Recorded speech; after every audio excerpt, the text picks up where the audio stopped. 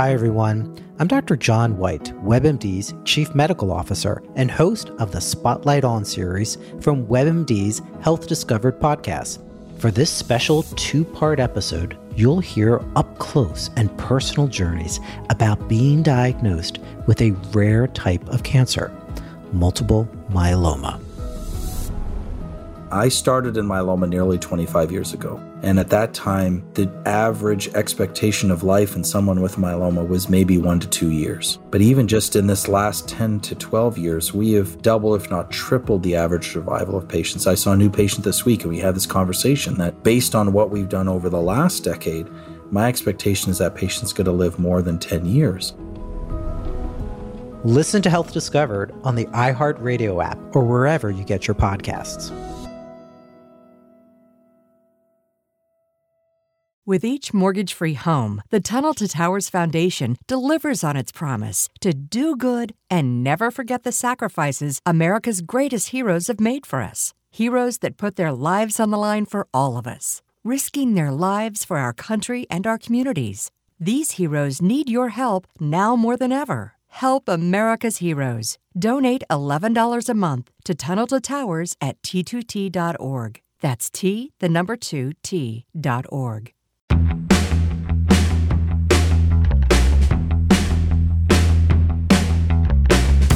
And welcome back, everybody, to another episode of the High Low Sports Podcast. It is DJ, joined as always by my glorious co-host Kelsey. And Kelsey, it's that time of the year when all the sports come piling in at once. You got October baseball, you got NBA season kickoff, you got NFL in the heat of things. We're more than a quarter of the way through. Fisticuffs and different fight events starting to pile on for the end of the year. It's a great day to be a fan of sports, and not to mention college football and college basketball coming up as well, too. Yeah, I mean, I don't know about me being glorious, but this is a glorious time of the year. That is for sure. I mean, you might be a little bit embellishing, trying to butter me up or something. But yeah, look, hey, this is the best time of the season. I absolutely love it. As you said, all the sports happening. We just had all the Midnight Madnesses happening for basketball. I mean, NBA basketball is back. I mean, goodness, everything's here. By the way, we'll talk about the NBA basketball season here coming up in our highs and lows section. But DJ, I mean, to start us off on the tip-off, I mean, man, what's happening right now? Well, we're not going to waste any time. As you mentioned, we got so much to talk about. We'll go right into the tip-off. The Deshaun Watson saga continues to have not only another chapter, but maybe a whole nother series behind it. There's been talks of him going to the Eagles or the Dolphins for the last 4 months now, it seems like, basically since he said, I want to be traded.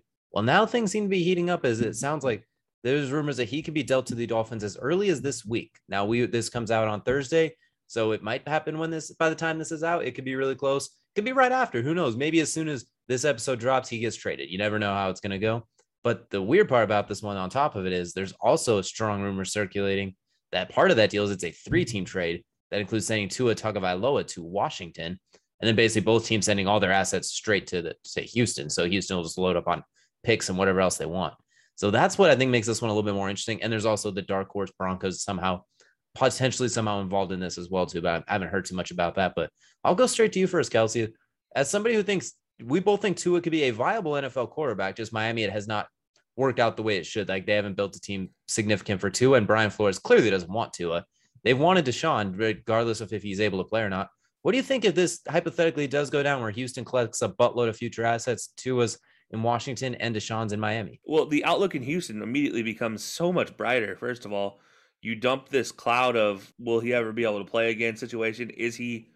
Did he do it type of situation? And I mean, obviously you also have the fact that in your building, you have a guy who is not playing with the rest of his teammates, but yet he sees the rest of his teammates every single day, and like they just won't play. Like, I mean, he won't play. So you go from having an asset just sitting there on the shelf to now you have assets that can grow into something more important, which if you're Houston, well, hopefully you can fix your own drafting woes, I should say. But I think that would be definitely an advantage for Houston. But you look at for Miami, potentially for Washington, I don't really like the move for Washington personally. I don't like Tua going to Washington at all. I don't think he's a good quarterback fit for Washington. Again, another team that you have a guy like Terry McLaurin, who, by the way, can run all the routes for Tua, but let's be completely honest, Terry McLaurin's not best at running slants and running short ends and quick outs. Like, that's not his best game. His best game is a double move past somebody, or his best game is a deep post. just using his pure athleticism to beat people. Logan Thomas is not a guy that's just going to play a stick route every single play. I mean, that's not what he's good at. He's not Jason Witten. He's not just get to the line, get to the first down marker and turn around. Gibson is a great running back. He's not going to be the guy that you're going to rely on like what Tua was able to do with Najee Harris in his time in Alabama with being able to dump it off. So I think for Washington, this is a very bad move. I do not think this is a good one at all. I think they'd be picking up Tua purely to trade Tua to somebody in the offseason. Ooh, before we get too far, I'm gonna bounce that right off you as well too. Give me a couple of teams you'd like to see Tua go to, and should they make the move for him? Like, I want to hear a couple of teams that you think Tua would be good for, because we both agree Tua could be really, really good, but it has to be in a situation that works for him, sort of thing too. Like, you can't just plug and play him everywhere. He's not Patrick Mahomes, Justin Herbert, anything like that.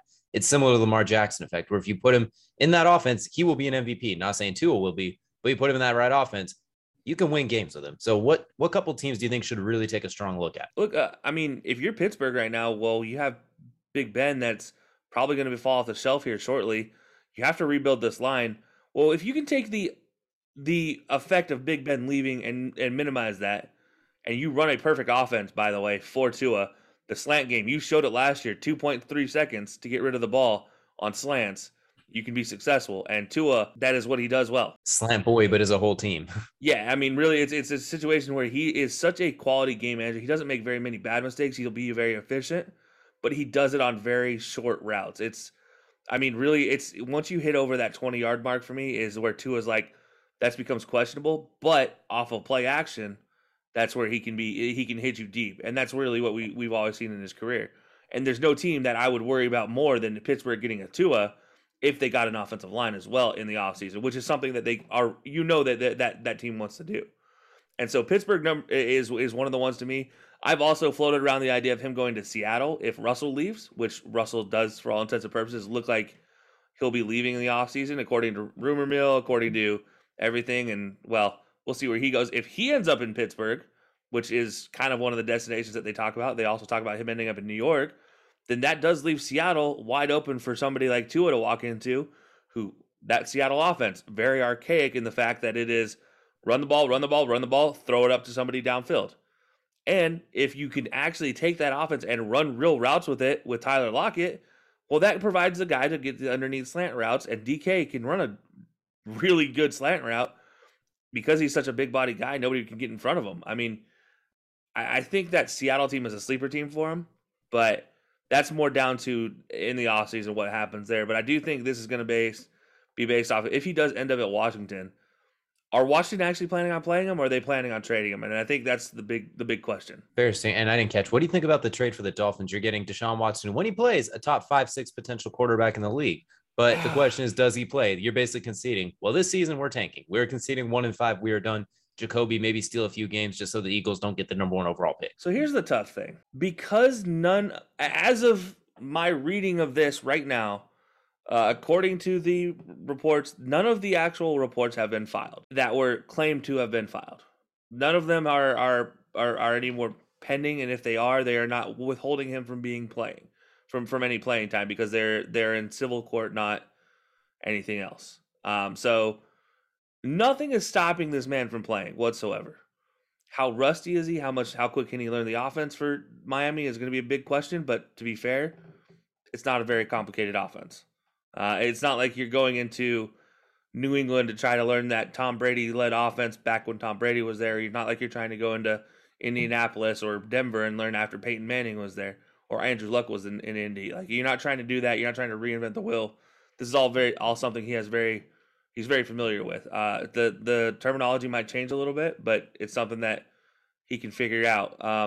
I will say this is a tough one because I'm still in the mindset of let the legal things play out. If he can play, and he will play in Miami, I think Miami, obviously you upgrade completely at quarterback. It does make my picks for Miami in the offseason, in my predictions, looks a little bit closer to becoming true with Deshaun at quarterback rather than Tua. So I'll say it works for them until it doesn't. It's going to work for them until well, the other shoe falls and all the legal things hit the fan. I say once they do get filed and then you lose Deshaun, and then it's like, well, okay, you say you get 2 games with him, you look great. It's everything that you can imagine for a Dolphins fan. And then things get filed, or there's another one that has a lot. There's something, just as you mentioned, something major legal happens, and then he's gone. It's literally the South Park gif of and he's gone, and then you're stuck in a hole with no compensation, basically, depending on how long it takes. And the big things with these is because they were filed in civil court and not in criminal court, it provides more of a, well, did he actually ever really do it excuse? And that's what's scary about this whole situation is, this is not something that is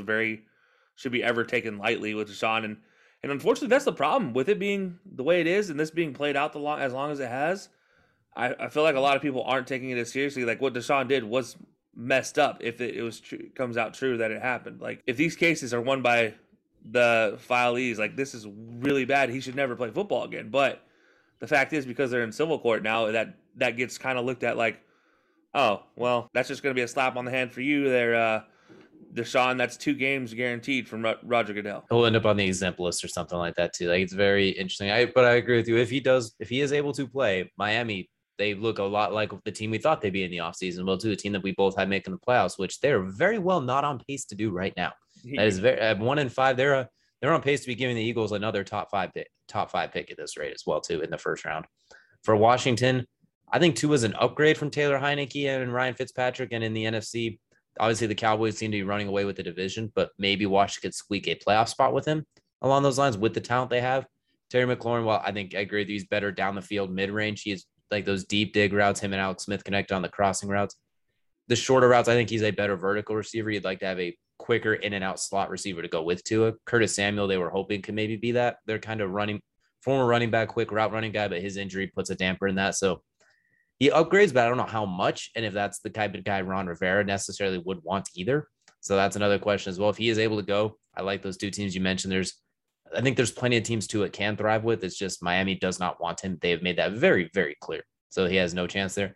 And Houston, how great would that be? You go from having no picks because Bill O'Brien traded them all away for a bag of Doritos and no DeAndre Hopkins. And now you have a plethora of picks you get from everybody else.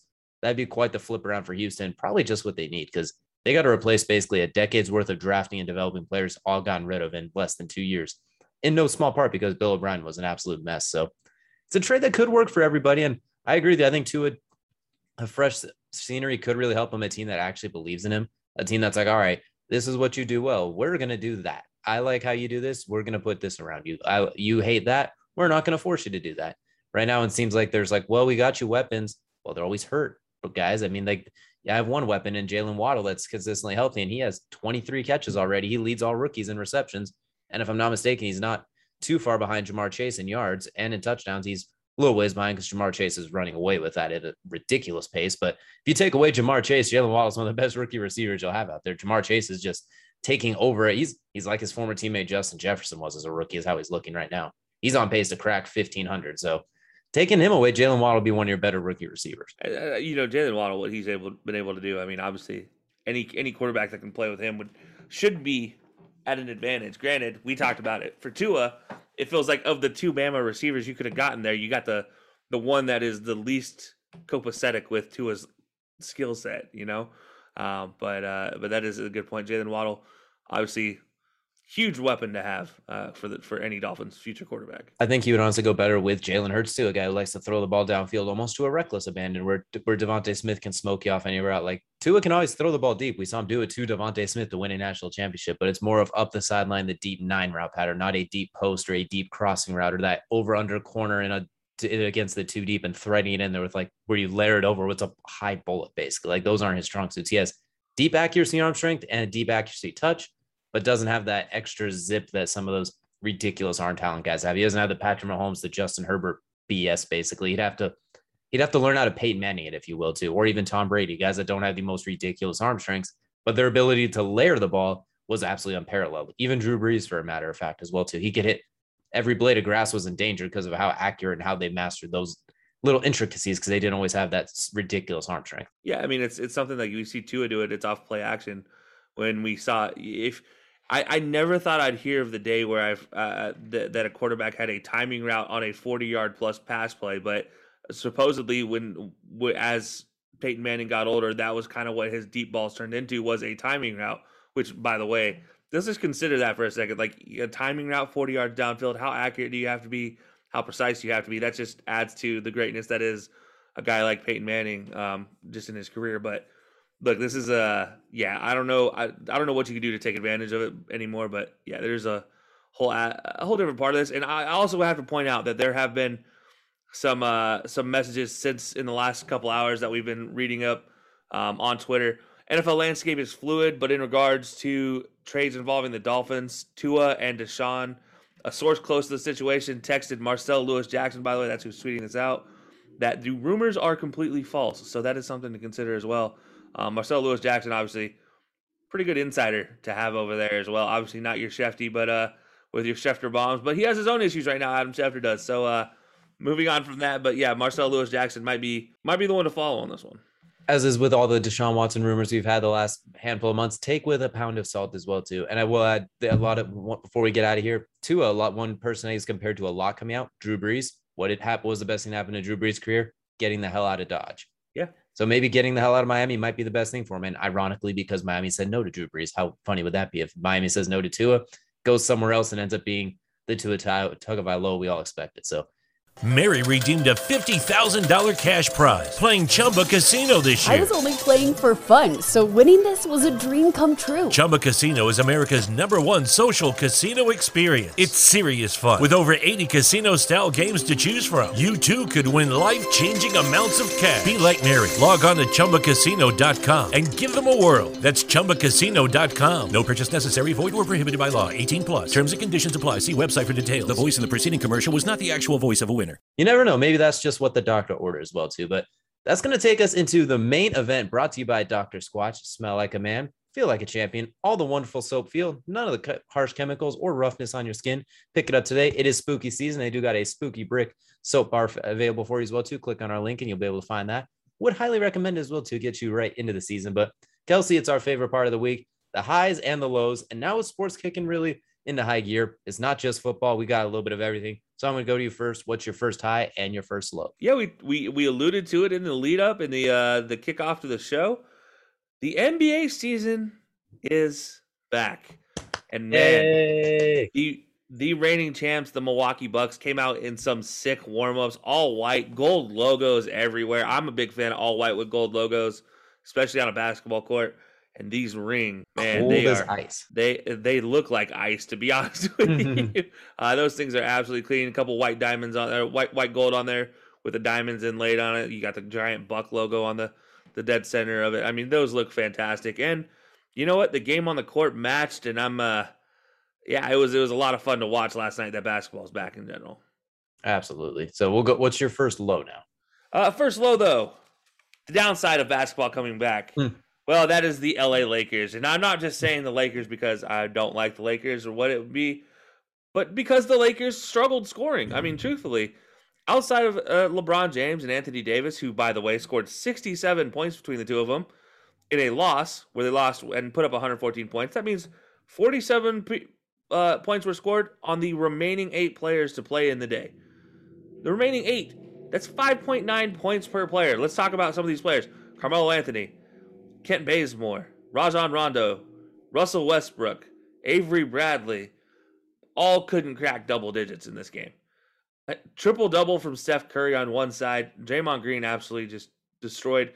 Nemanja Bjelica, by the way, who they picked up in the offseason from the Kings, just had a nice little 20-point night himself. I mean, you got Bjelica scoring on one side for the Warriors, and you have guys that I've talked about as possible 6 men of the year, and even first team all NBA guys coming up this season, not able to score double digits. Not a good look for the Lakers, who I'm sure will probably figure it out. They always end up doing it.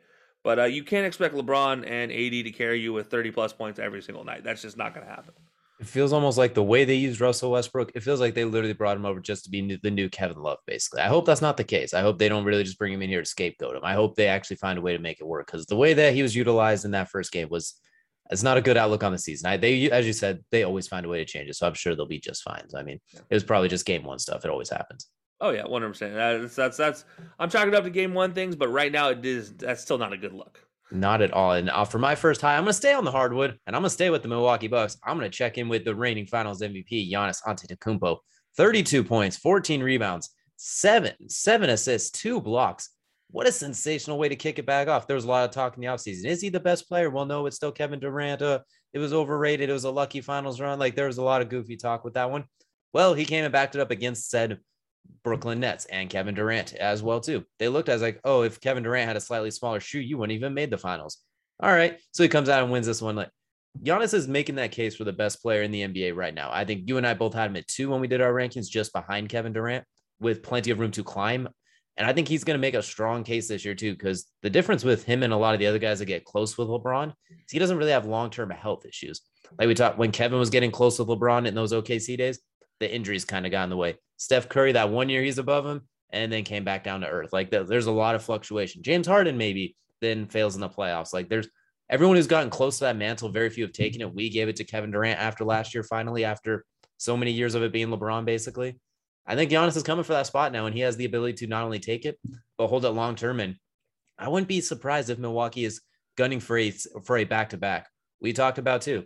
We didn't have them going back-to-back. We think this year the NBA is going to be a little bit different. I don't think it's hard to go back-to-back, but I think they're going to make a strong case where I think they are not going to be a pushover for anyone. Whoever does win, if it comes out of the East, good luck. It's going to have to go through Milwaukee in some way, shape, or form. Yeah. Now let's not say that KD had a bad game in this one. Not at all. It was more or less. Yeah. 32-11 for KD. But to your point with Giannis, let's not forget, he is still only 26. He has been in the league since 2013, and he is only 26. He'll turn 27 in December.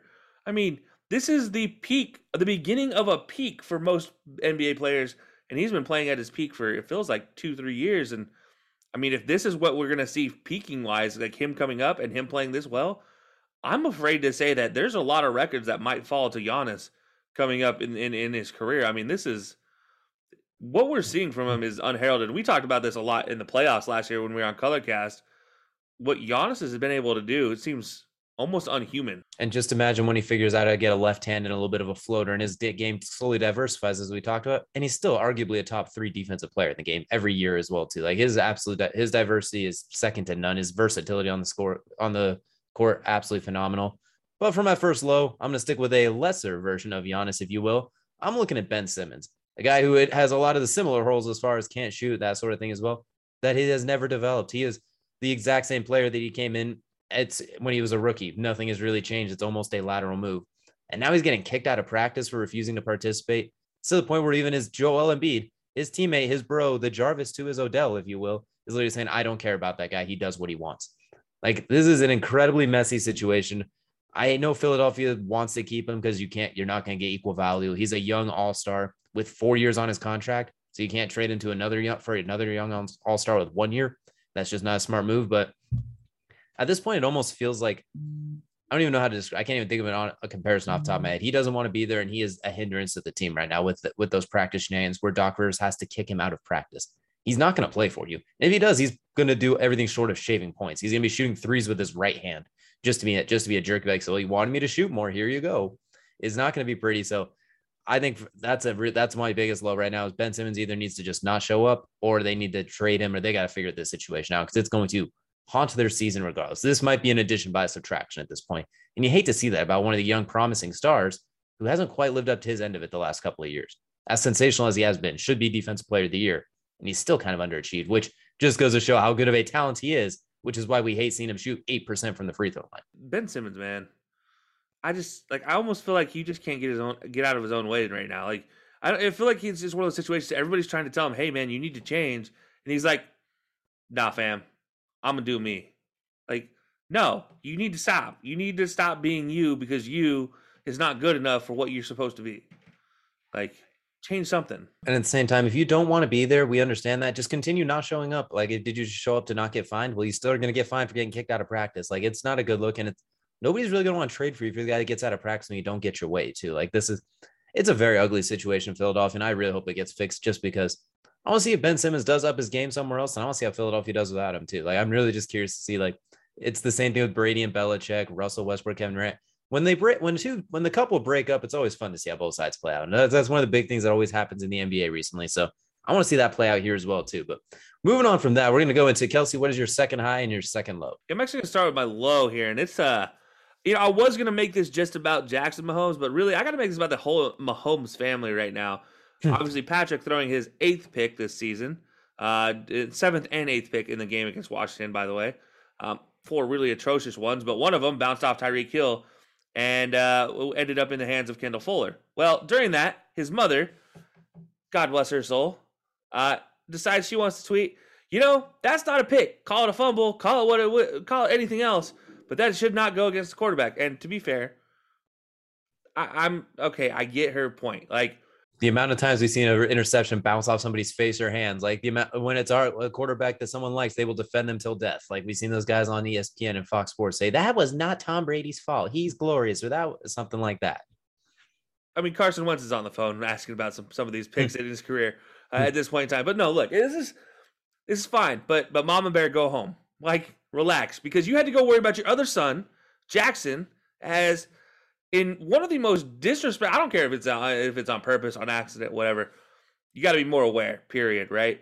But one of the most disrespectful things I've ever seen to one of the all-time greats, and this is coming from a Cowboys fan who has no love lost for any former Redskins / Washington football team players, but Sean Taylor being celebrated finally by this Washington football team for his career, has his number painted on the sideline. It was cordoned off by a fence, by a chain link fence. And guess who, of all people, is filming a TikTok, dancing on it? Well, that is Jackson Mahomes. And it is, again, one of the most ridiculous things I've ever seen. Like, how disrespectful can you be? He came out and says, I want to sincerely apologize for accidentally being on the Sean Taylor 21 at FedEx Field.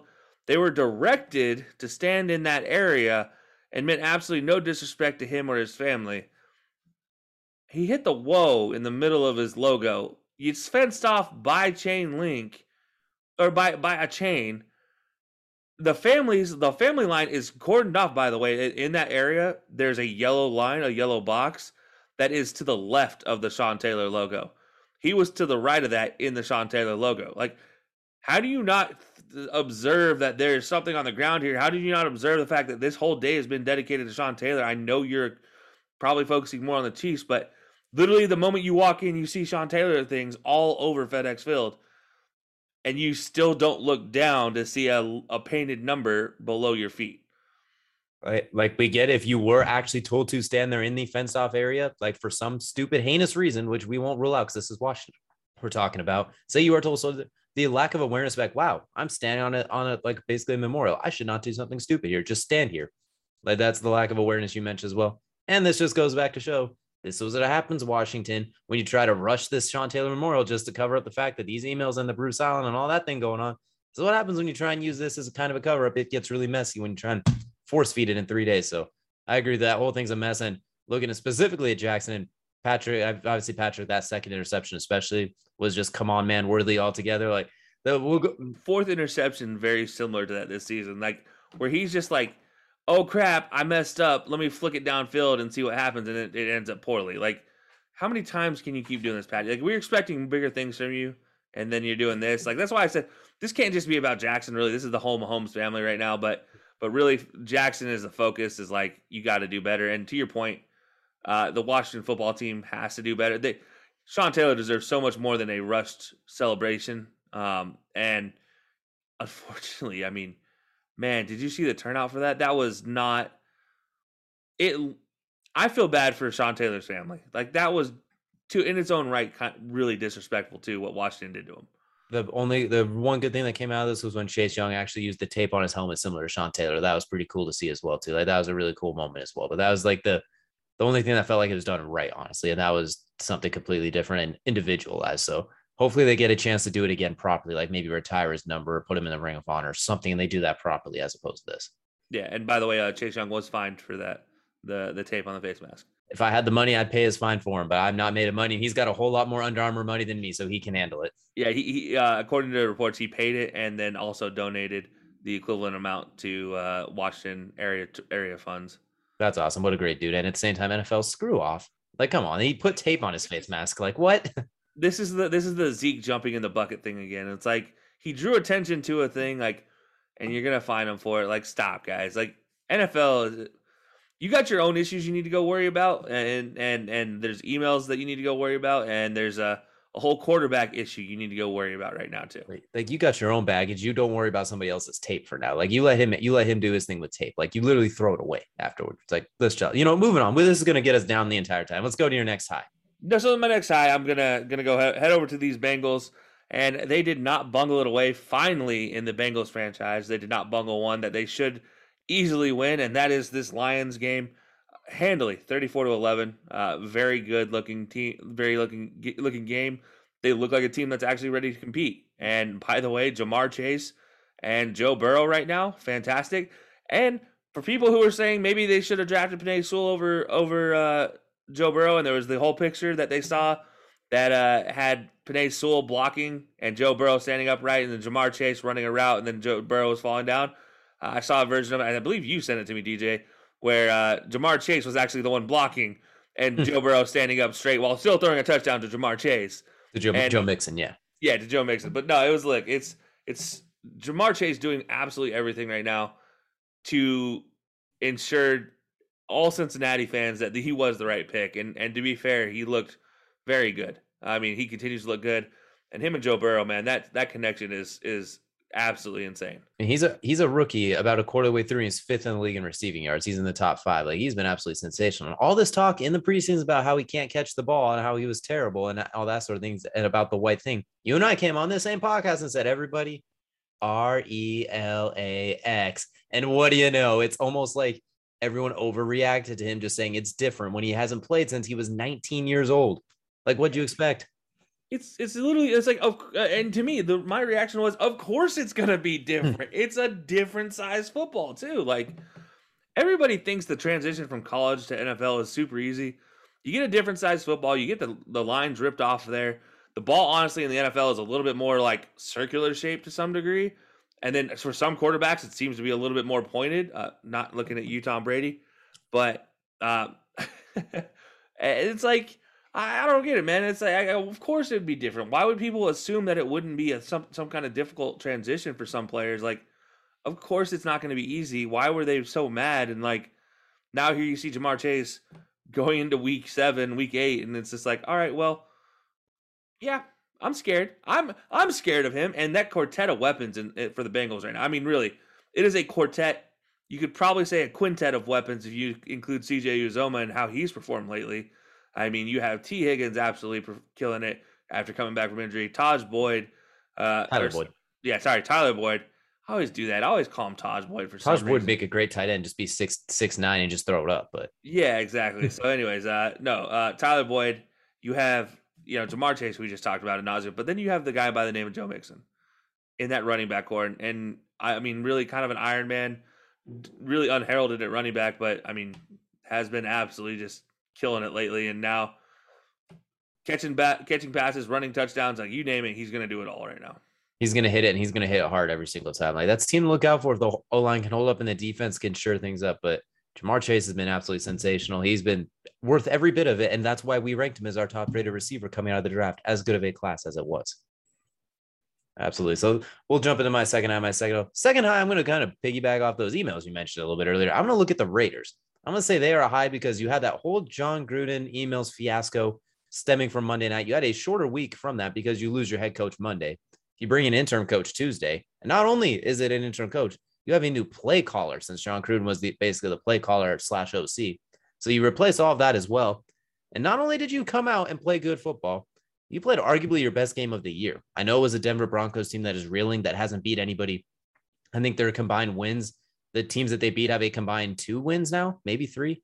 Like, it's not like they've beaten anybody impressive, but they've came out and absolutely starched them. Henry Ruggs looked sensational. He looked like Alabama Henry Ruggs. Derek Carr was slinging dots. Hunter Renfrow was just kind of hanging out, a guy we've advocated to get the ball to more. They didn't need him as much. Darren Waller was Darren Waller. Josh Jacobs and Kenyon Drake both scoring touchdowns. This team, getting rid of John Gruden was almost the best thing that happened to them. Max Crosby somehow looked even more mad than he normally is. Like, he was Mad Max even to another degree. Obviously, it was kind of a hit to the entire team. I'm not saying that they were happy to have him gone, but it feels like it almost brought them all together a little bit better. And I think we were worried about them dropping off after going 3-0, then 0-2. I think this win could be something that catapults them to maybe in that wild card / maybe the AFC West crown. I don't know with the Chargers, and there's still the Chiefs lingering, but they could be propelling themselves into a wild card spot. That performance they put on against Denver, a team that they should beat if they want to be that good. They beat them handily. So maybe addition by subtraction was the case with the Raiders. So that's why they're going to be my high right now as you go through all of that turmoil on a short week and you answer it with flying colors nonetheless. This could have been a great excuse to lay down, but they did not.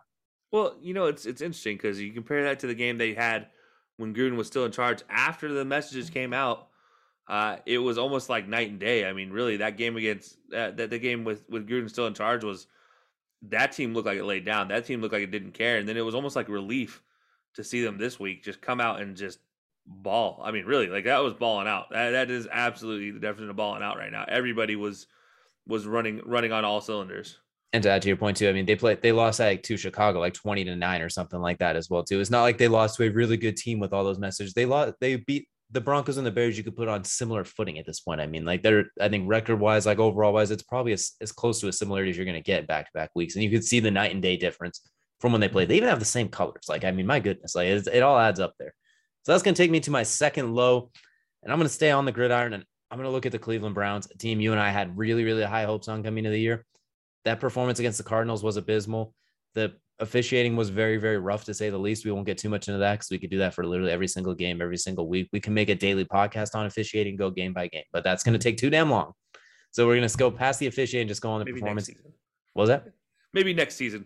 Daily maybe referee the referee report. That'll be our daily like live show or something like that. But Baker Mayfield was absolutely mediocre at best, but minus a Hail Mary to Donovan Peoples-Jones, like a terrible interception, 2 fumbles especially one while trying to scramble when the play is dead. And you have a hurt shoulder, you're not healthy, throw that ball away. You had so much time to throw it away. Instead, you tried to be superhero Baker Jackson, whatever you want to call him, and fell and got his shoulder hurt again and fumbled the ball. And to the point where now he's not even starting Thursday because he's hurt. Now you have Case Keenum coming in. Your offensive line is banged up. Jarvis and Odell are game time decisions, basically. It's we'll see, guys. No Nick Chubb, no Kareem Hunt. Like, this team is reeling right now. It's going very, very negative. No Jeremiah Wusu-Koramoah. Like, their injury report's looking like the Colts early injury report. We joked about being a CBS receipt. It's basically the Browns at this point. And they played terrible. The coaching, Kevin Stefanski's a great coach, but it hasn't been his best coaching job the last few weeks. Defensive coordinator, I think it's Woods is his last name. My goodness, change your scheme. It's not working. You have a plethora of safeties and giant safeties like Grant Delpit that could play linebacker. Move them around, do something like that. Help Myles Garrett not get double teamed every play and triple teamed and held. Like, find ways to utilize them. Like, this team's reeling, and I'm really worried they're going to end up like the 49ers were last year, a team that came in with a lot of expectations coming off of an amazing playoff run, and then a combination of just injuries and the wheels coming off. And I'm really worried that the Browns are about to turn into this year's 49ers because it's starting to look like that. They got a big game coming up. This comes out on Thursday, so this will be right before the game. They got to win that Thursday night game, otherwise the season's hanging by the thinnest of threads, to say the least. And in case they must trust it is Keenum season in Cleveland. We'll see if he can come through for him. One thing we do know is he does know how to throw the ball to Stephon Diggs, which means he should know how to throw the ball to Odell Beckham Jr. I don't know, man. I don't feel as bad about the Browns as a lot of people do. Their 3 losses have come against the Cardinals, leading their division, the Chargers, leading their divisions, and a Week 1 Chiefs absolute barn burner of a game that looked like we saw the Chiefs that were just in the Super Bowl type of situation. Not the Chiefs from the Super Bowl, the Chiefs that got to the Super Bowl, though. And those 3 games, I mean, obviously, yeah, like you'd love to go back and they're all winnable. I mean, all 3 of them were winnable for the Browns. They obviously drop the ball here at the end of the game. And then, yeah, that sucks. But I think outside of injuries, which by the way, that list of injuries is stupid. I'm tired of seeing injuries to major players like this all the time. But you're playing this week against, well, a Broncos team I'll talk about here in a second. The week after that is a Steelers team who, safe to say, you feel pretty comfortable about Myles Garrett eating somebody's lunch. And then, do what? The Steelers and the Browns now do have the same record through all of it, though, as well, too. That's fine. And that's fine. I mean, look, that's absolutely okay because the Steelers just played a decrepit Seahawks team, who, by the way, was a fumble from DK and a fumble from Geno Smith away from winning that game. And then again, like the week after that, they play the Bengals, who, while all things are going well for the Bengals, I just talked about, they are still the Bengals. Then you have the Patriots. Then you have the Lions. Like, this is I'm gonna go Aaron Rodgers right now on Browns fans and say RELAX, and just it'll be okay once people get healthy. Once they get healthy, they'll be fine. It doesn't look like Baker's going to be healthy all season, though, by the sounds of it. This one doesn't seem like something you can rest. This injury is going to be there the whole season. That's the problem that I have see as well. And it's not only the games that you did lose. Obviously, the Chargers and the Chiefs, very winnable. You're not too concerned about those. That Cardinals game, they were down 20-0. They got blown out of the water and outcoached. The score as close as it ended up being, which wasn't close, wasn't indicated. Against the Vikings, my goodness, you survived that game. Like, you straight up survived that game. That was 17. Everybody survives against the Vikings right now. I mean, look, that team, for some reason, the Vikings just harass people. I know they're 1-3, but they just are a team that harasses people. The amount of missed shots, though, I mean, like the amount of times Odell was open, guys were open, that sort of thing as well, too. The defense held its own after that first drive, but the offense has been looking really shaky. Even against the Texans, they looked really rough until Tyrod Taylor got hurt, which, has there been a more unlucky player in the history of the NFL? I mean, I don't know at this point, too, but I'd honestly say Odell right now in his tenure with the Browns might be more unlucky. That's true. I'm going Tyrod Taylor's whole career. It does not matter where he's at. It seems like there's a black hat around there. And this will lead me into my highs and lows, my last highs and lows, because this is just one that I'm just going to take and walk away with, because you talk about Case Keenum taking over. Well, they just happen to be going against the Broncos, who is the reason for my last low, and that is the Broncos and Panthers after starting 3-0, now 3-3. And the Broncos, the wheels have just fallen off. I mean, let's be completely honest. It's not like it's injury woes that have led them. They are not browning it up right now to get to the 3-3 mark. Ironically, they're both missing a Chubb.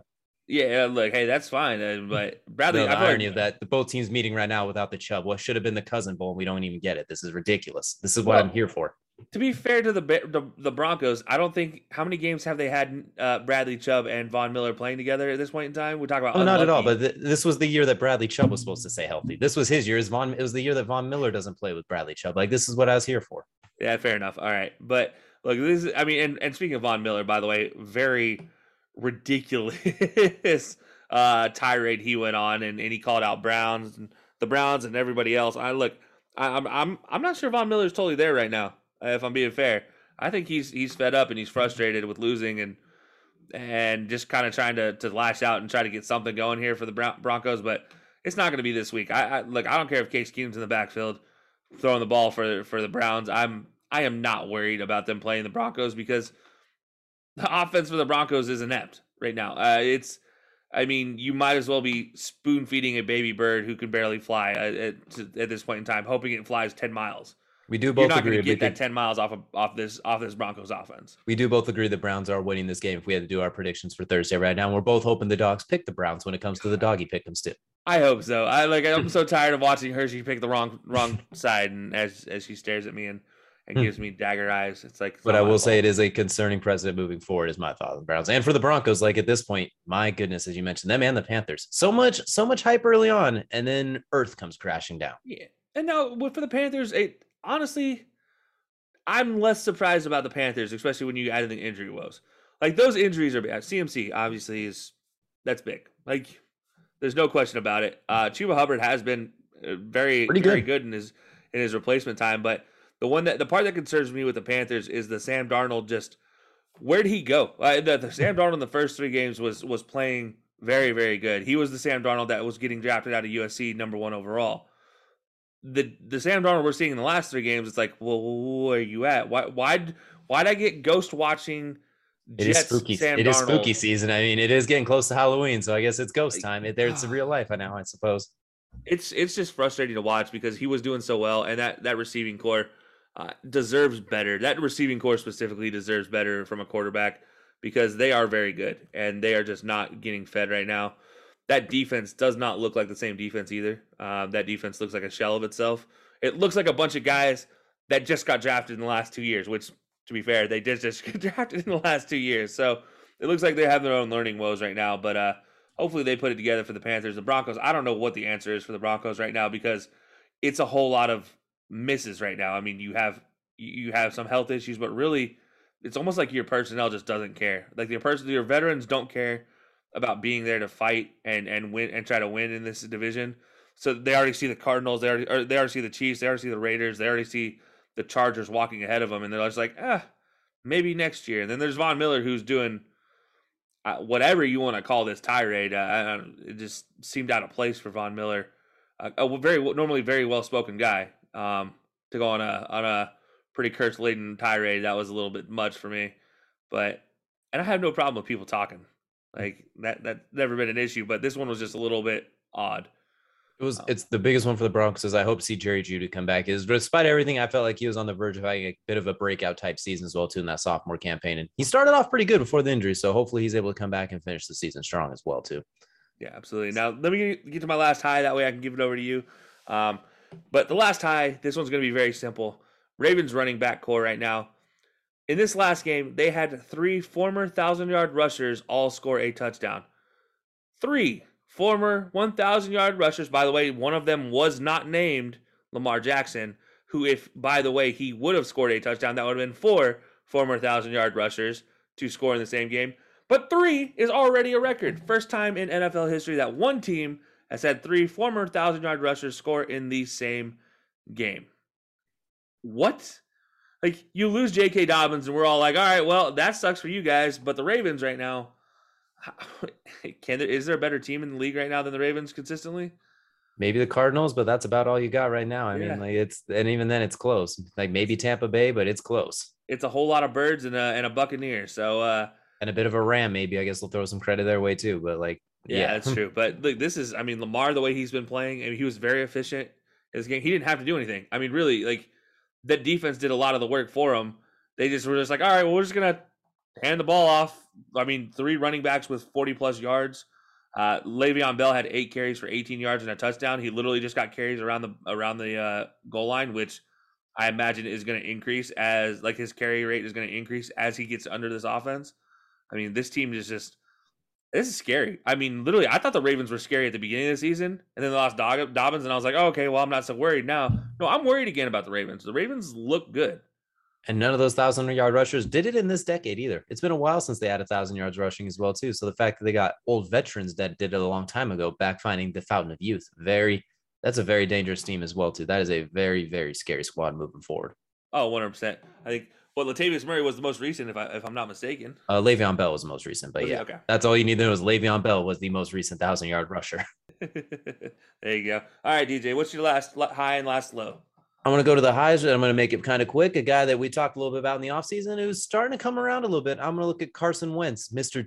Two sprains himself, who's starting to come along pretty strong these last 3 games. We talked about week 1, not too great against Seattle, getting hit a lot. Against the Rams, pretty good, honestly, for especially the second half before he went down. The Titans was miserable. Against the Dolphins, multiple touchdowns, no picks. Looked pretty solid. Against the Ravens, his career high in passing yards at over 400.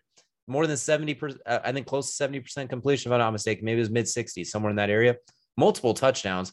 I don't think they punted twice that whole game until the wheels came off basically in the second half and blocked field goals, missed PATs, Rodrigo's hip injury, commentators playing secondary against the Ravens. Like, you couldn't ask for Carson to do much more in that one. And he continued it against the Texans, who a team you should beat. He's the highest graded offensive player by Pro Football Focus last week at like 95 or something like that. So as much as Carson has been maligned and with the Colts 2-4 record, everyone's like, well, you shouldn't have went and got Carson. He's arguably been the bright spot this year. When you look at the Colts team that's dramatically underachieved, especially based off our expectations, he's been the one bright spot for him. I mean, that beautiful touchdown to Paris Campbell, finding T.Y. Hilton for multiple bombs. He's made their offense the most explosive it's arguably been in a very, very long time. In fact, I think I have the stat on here somewhere for them. So the Colts had 4 plays of 50-plus yards the entire 2020 season. They have 4 plays of 50-plus yards in the last 2 weeks in just 2021. So he's found a way to make this offense explosive. Sure, he has some moments of Carson. Get the ball out of your hands. Carson, your legs don't work right now. Don't run. Like, he will drive people crazy, but he's been really good. He's been way better than last year's Carson, the Carson that everyone was a turnover machine and needs to get out of the league. He's already proven that was an anomaly compared to his normal career. So pretty high on what Carson Wentz has been doing the last almost 12 quarters now, if I'm not mistaken. I'll take away week 1 of the Miami game.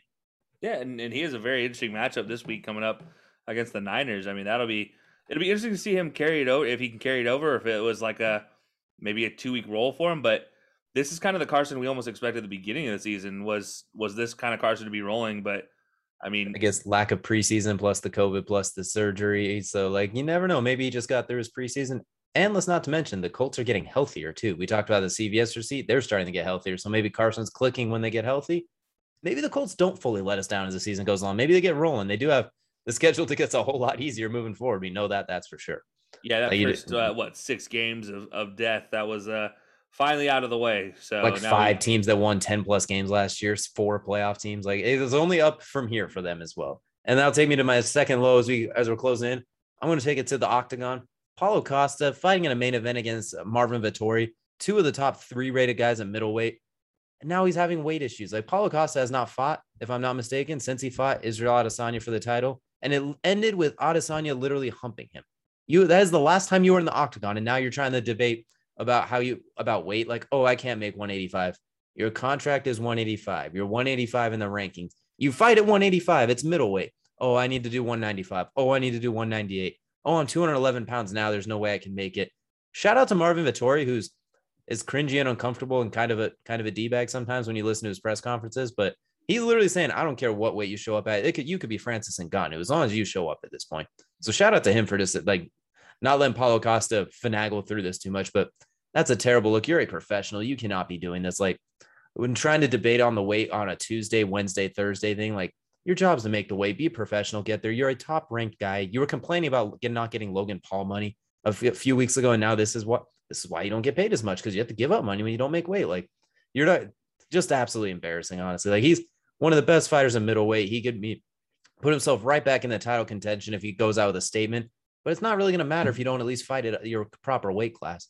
Like there's no 197.5 pound weight class or whatever the hell catch weight they end up settling on. So absolutely lack of professional from a guy who last time we saw was literally getting dry humped after getting knocked out. So like, he really, this is at this point, he should be basically, I don't want to say shut up and fight, but go in there and make a statement, then start talking about Logan Paul money and talking about other stuff like that. But very, very bad look right now for Paulo Costa, a guy who's, it's been a rough while for him. He should not be trying to call shots and change a weight right now. You got to be ready and go in there properly. Yeah, look, we've talked about this whole professionalism thing and in different topics all year. It feels like this is just another one. It's just like you have a contract. It says this. Don't try to renegotiate that when you're supposed to be one of the top in your field in this sport. And like, just do it. Like, just do it. And if you can't do it, you don't deserve the money. Stop talking about trying to get more money. Like, that's just that simple. But we've seen it from different sports, different athletes, almost all season long. It's just, what is up with right now? Like, this is taking this whole player empowerment thing to a different level of just player ignorance. Like just miss your weight and take the fine or something like that. This is ridiculous. You don't get to call the shot for your weight class 72 hours before you weigh it. Like that's not really how this works. I mean, especially when Paulo Costa is a really good fighter, but most people really don't care that much about him. It's not like he is Israel Adesanya, Conor McGregor, someone who makes his own shots. You're not in a boxing room where you're an independent contractor and you actually can make your own shots with the A side. Like that's not. That just for some reason drove me the wrong way. It's like you said you'll fight at this weight. Don't try and change it 4 different times, 72 hours in advance. Like, good on Marvin Vettori saying I'll fight him regardless. Though he's a guy that's trying to get back to the title shot. Paulo Costa doesn't seem too interested in it, or at least he's not acting like it. We'll see though. Maybe he shows up at fight and gets a first round knockout, and this doesn't matter. But I mean, this just feels like somebody who just wants to take the lazy way out. Really, it's like Vettori over here is like, look, I'm ready to beat the crap out of him no matter what he shows up at. He can show up at 500 pounds and I'm gonna knock him out. But, you know, you got Costa who's just like, I don't feel like cutting weight and getting dangerously sick again because I was lazy and didn't do it enough in my training. So I ate too many burgers. My bad. And he's also the guy that blamed being drunk while he lost Israel Adesanya, too. He said he drank wine and stuff like that and had blamed being drunk. So he's a long list of excuses with Paulo Costa. That's a messy situation. But we're going to now take ourselves to Clutch Time, brought to you by Swift Lifestyles. All the clean energy fuel you need, kind of like G Fuel, but much cleaner and healthy for you as well too. And Kelsey, I'm going to let you go first in Clutch Time. What's your thought? What's on your mind? So obviously we talked about there's all these sports going on. We got basketball we've talked about. We have football. We have MMA we've talked about. The one thing we haven't talked about, who by the way just happens to be in the playoffs right now and in the championship series, the ALCS, NLCS is happening right now. The MLB playoffs. It's been a wild really playoffs so far. You had the Giants losing to the Dodgers in Game 5 of the NLDS last week. And then here you had the Braves and Dodgers matching up so far in the NLDS. The Braves with the advantage 2-1 as of right now when we're recording this, which is during the game while they're playing. The Braves are up 5-0 in the bottom of the fifth. Looks like they're going to head on to a 3-1 lead. Now, if the Dodgers end up pulling something out of their hat here and coming back, then I'll eat crow on that one, and it'll be tied to 2-2. But the Astros, man, 3-2 lead on the Red Sox. That series has been just one where they're just like, you know what?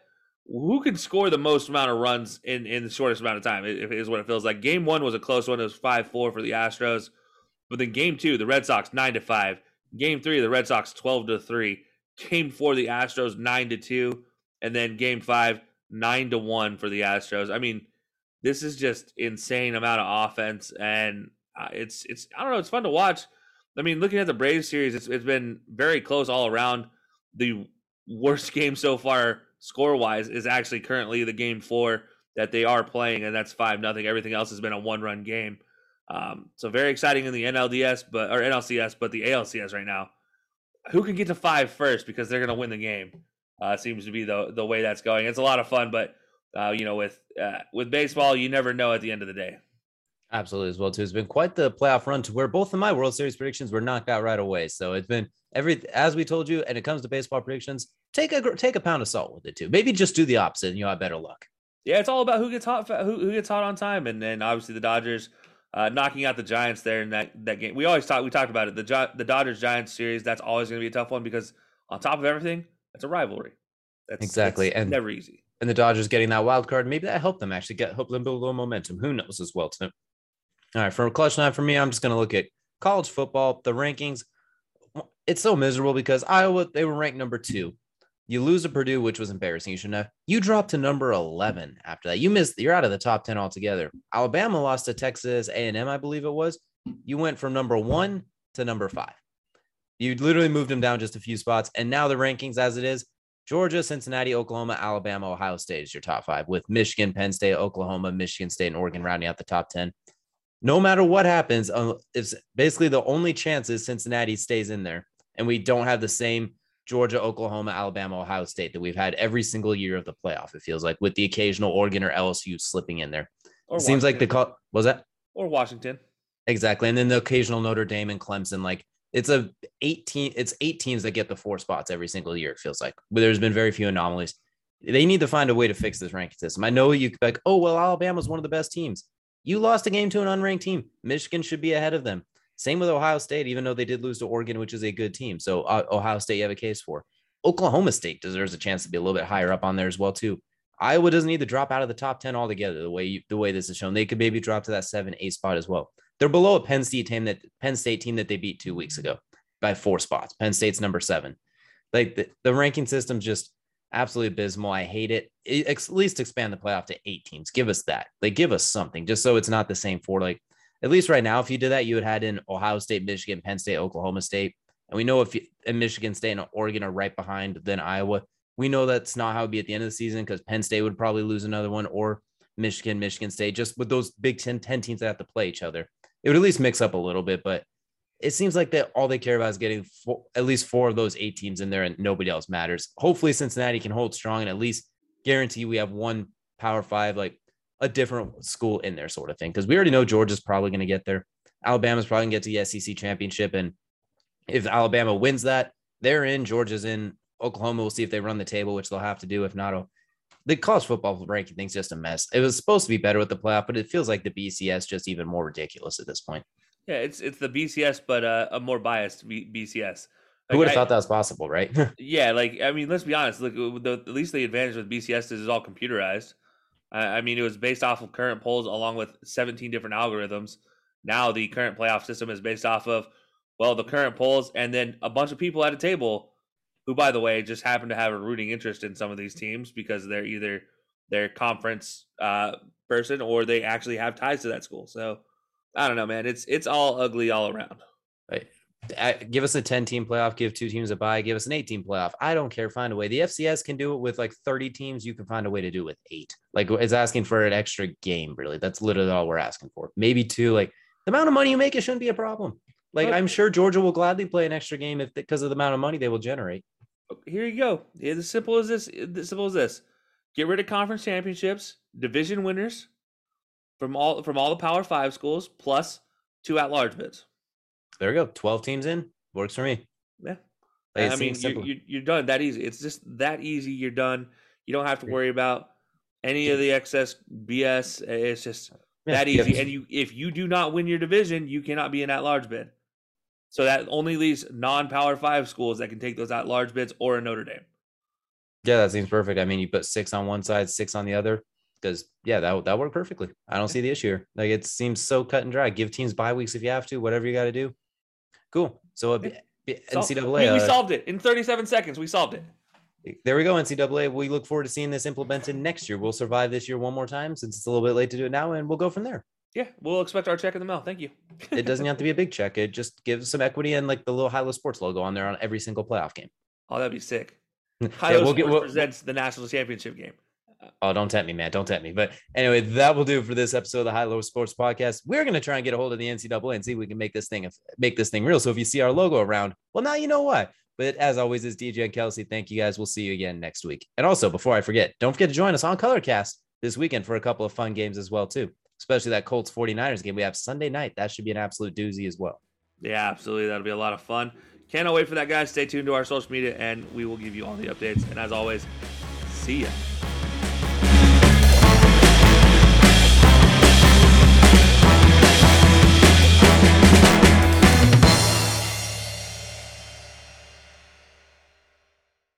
Lucky Land Casino, asking people, what's the weirdest place you've gotten lucky? Lucky? In line at the deli, I guess? Aha, in my dentist's office. More than once, actually. Do I have to say? Yes, you do. In the car before my kids' PTA meeting. Really? Yes. Excuse me, what's the weirdest place you've gotten lucky? I never win and tell. Well, there you have it. You can get lucky anywhere, playing at LuckyLandSlots.com. Play for free right now. Are you feeling lucky? No purchase necessary. Void where prohibited by law. 18 plus. Terms and conditions apply. See website for details. Hi, I'm Maria. And I'm Mike. And we're Team Ready. Black Hills Energy knows your home is where your heart is, so they want you to be ready. It's all about keeping you safe, prepared, and making your home as energy efficient as possible. Everything from how to weatherize your home to how to stay safe during extreme weather. Be ready for anything. Go to blackhillsenergy.com/teamready.